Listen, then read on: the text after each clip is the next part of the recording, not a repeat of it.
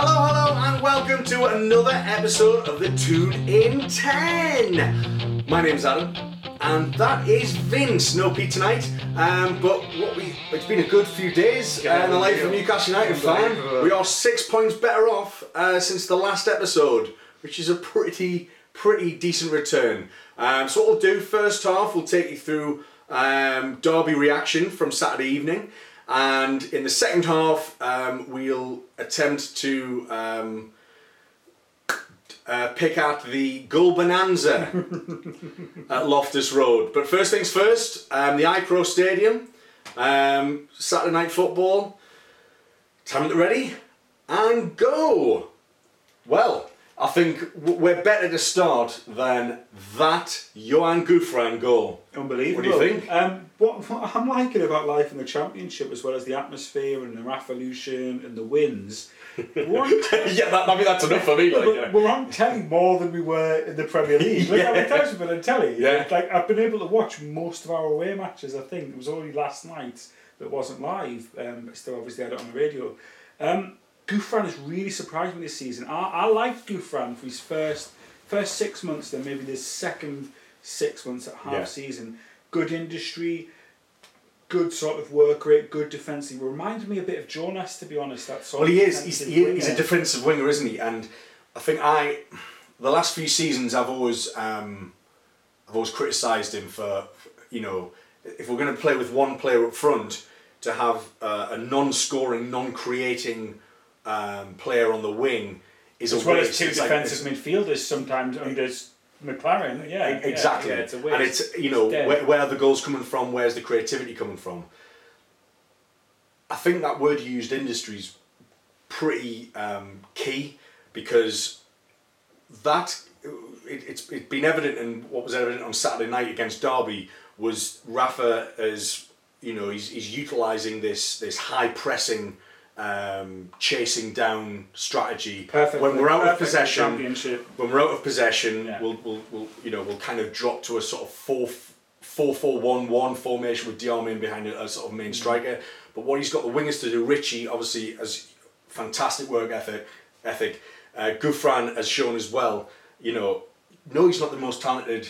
But I didn't think Gouffran would be here. But he's there for his run this season. Could you see No, Gouffran stay? No, I thought he wasn't gone. I mean, there was a joke when he scored in a friendly, wasn't there? Like, oh bloody hell, Benitez has got Gouffran to score in a, he's got even Gouffran scoring. But then his industry has been invaluable, I guess, and he's not there because he's the most talented, but he's there because the work rate allows Rafa's style of play to flourish, I guess. And what really impressed me against Derby was this very solid, defensive, steady performance. We limited them to, I think, 2 shots on total target. Control of the game, total control. Talking about, you said something there about work rate.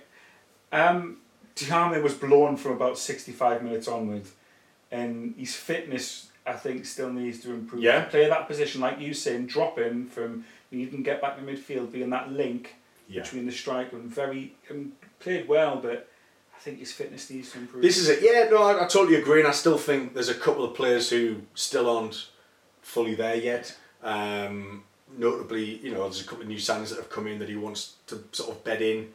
Nice for Yedlin to get a goal straight off the. Well, no, just ran was it a Yedlin goal? I mean, because I know he was credited to it, but it was a kind of, it seemed to. I just said the fact he always just like, but his pace. Well, he always just bowled straight through them. He's absolutely lightning. Rapid. And I think with players like, we'll get on Atsu in the second half, but players like Yedlin and Atsu, and Lazar's got a bit of pace as well. If they're coming off the bench, and Yedlin showed, he didn't have much time, to make an impact, but his very presence, whether he got a touch or not, forced the ball at the net. He could be in incisive runs, and it's penetration. When there's tired legs at the back for the opposition, it just killed them off. And I came across well in the post-match interview. I liked he was genuinely happy, genuinely ecstatic, and he seemed just to have that enthusiasm. He gets it. Really I think he gets it a bit, and obviously he's probably lived in Newcastle before, hasn't he? So for my sins, I've got quite a few friends that are Sunderland fans, and we've got a family that are Sunderland fans as well. They can't believe that Sunderland didn't sign him. They really are shocked. They're sort of hoping. Well, we hope Manquillo's better.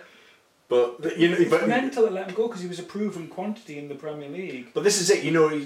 There's some players. Could he do well? Could he do? Even if Yedlin isn't the most technically gifted, his pace alone it's a bit like Gouffran's work rate. Yeah.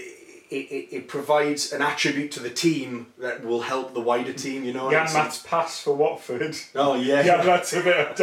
Luckily they won. It was a hell of a result for Watford in the end, but.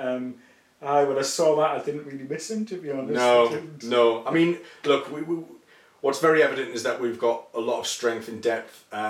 Defensively, we're looking really solid. I mean, it was another clean sheet away from home against Derby. And maybe... nice to see Lascelles sort of redeem himself a little bit. Yeah, absolutely. Great performance. Yeah. Great performance. We're looking good. Well, that's the end of the first half. 2-0 in the bag at Derby. Second half. Wow. Let's talk about the drubbing. We'll be back after this.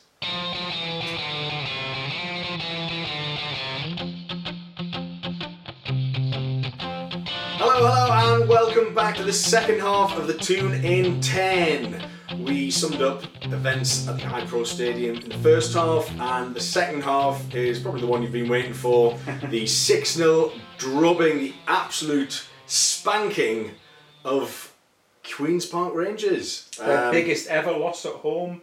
QPR's biggest ever loss at home in Flickerburst. 96 years they've been in existence, and that was the biggest ever loss. Up to Vince. Time at the ready. Biggest ever home loss. And go! So, goals. Did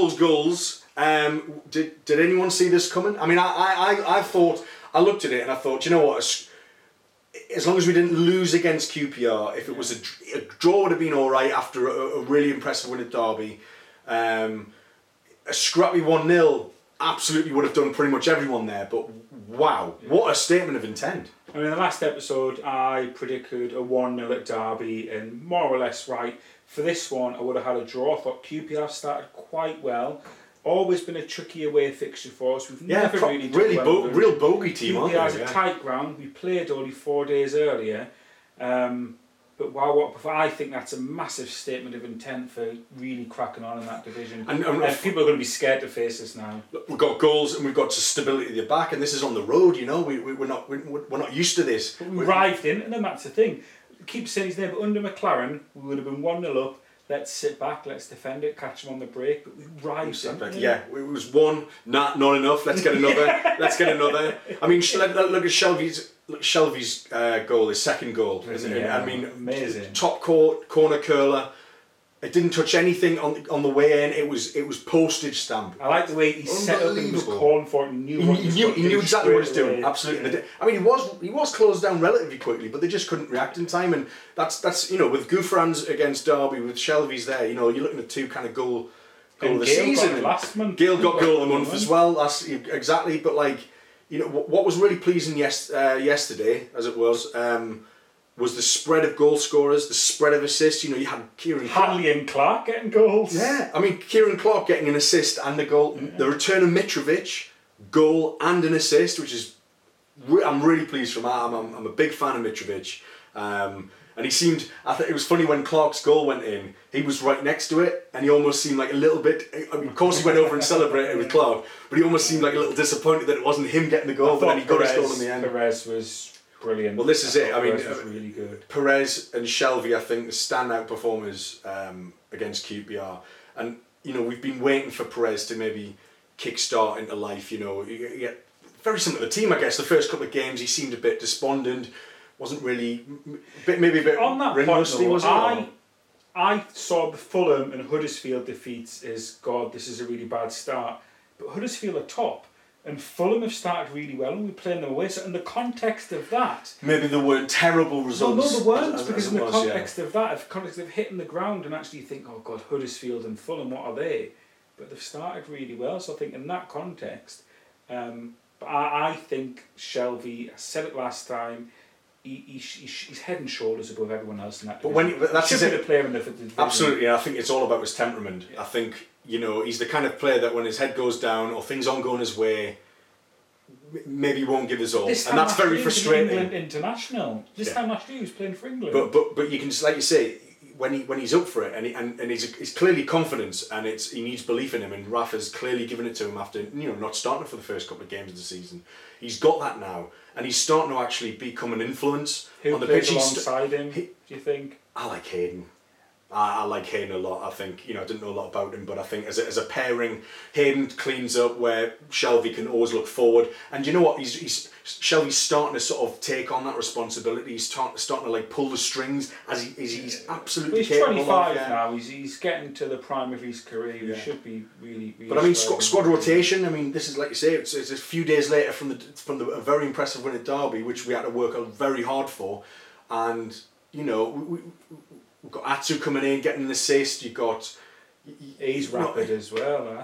Absolutely. So it's this pace, it's this penetration that we've got that is just... It's just strong. What I like about when I like Hayden alongside Shelvey, because it reminds us, for the older viewers, people similar to our age, late 90s Arsenal, they have Petit and Vieira, and they're almost like pistons. One would go forward, the other would drop back. They would work in tandem because neither are a sort of traditional defensive midfielder. That's true, yeah. And that's what I like. And with the dynamism we play going forward, I like to see that if they can get the learning, both young, both British, good connection.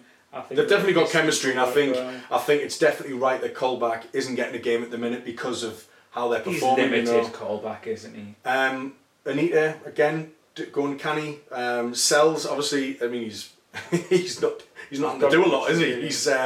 He's sort of, and that'll build his confidence up as well. Murphy, we talked about a bit last time. Where do you see Murphy fitting into this? Yeah, team? I think with Perez, Mitrovic, and the others all performing well, and Gale performing plenty of games. I think he'll absolutely get his chance. Yeah, but it was good to see Mitrovic back. Good news. Right, so that's 6 points. Went out second in the league, and it's another set piece goal. That's 9. Wolves on Saturday. Vince, what are you going for, prediction-wise? Well, after Wolves getting beat 4-0 and us being with our tails up... It's a 10-goal swing, isn't it? Well, I could see us winning 3-0. My good mate Paul Aaron, he puts 3-1 on every home game. I think he's got a good chance for this one. That's his standard bet, but I think we'll score 3 goals. They'll not get no more than 1, so 3-0 or 3-1. I think I'm going to go for a tiny little 2-0. I don't think it'll be as rampant as QPR, and I think we'll see a couple of the newest signings getting some action. I think. Yedlin starting, Atsu getting. I think I'd like to see Yedlin start. I'd like to see what he could actually do pace-wise. We need a dedicated right back. Anita isn't a full-time right back. And ultimately, after 2 away victories, I mean the away crowd at QPR looked absolutely amazing.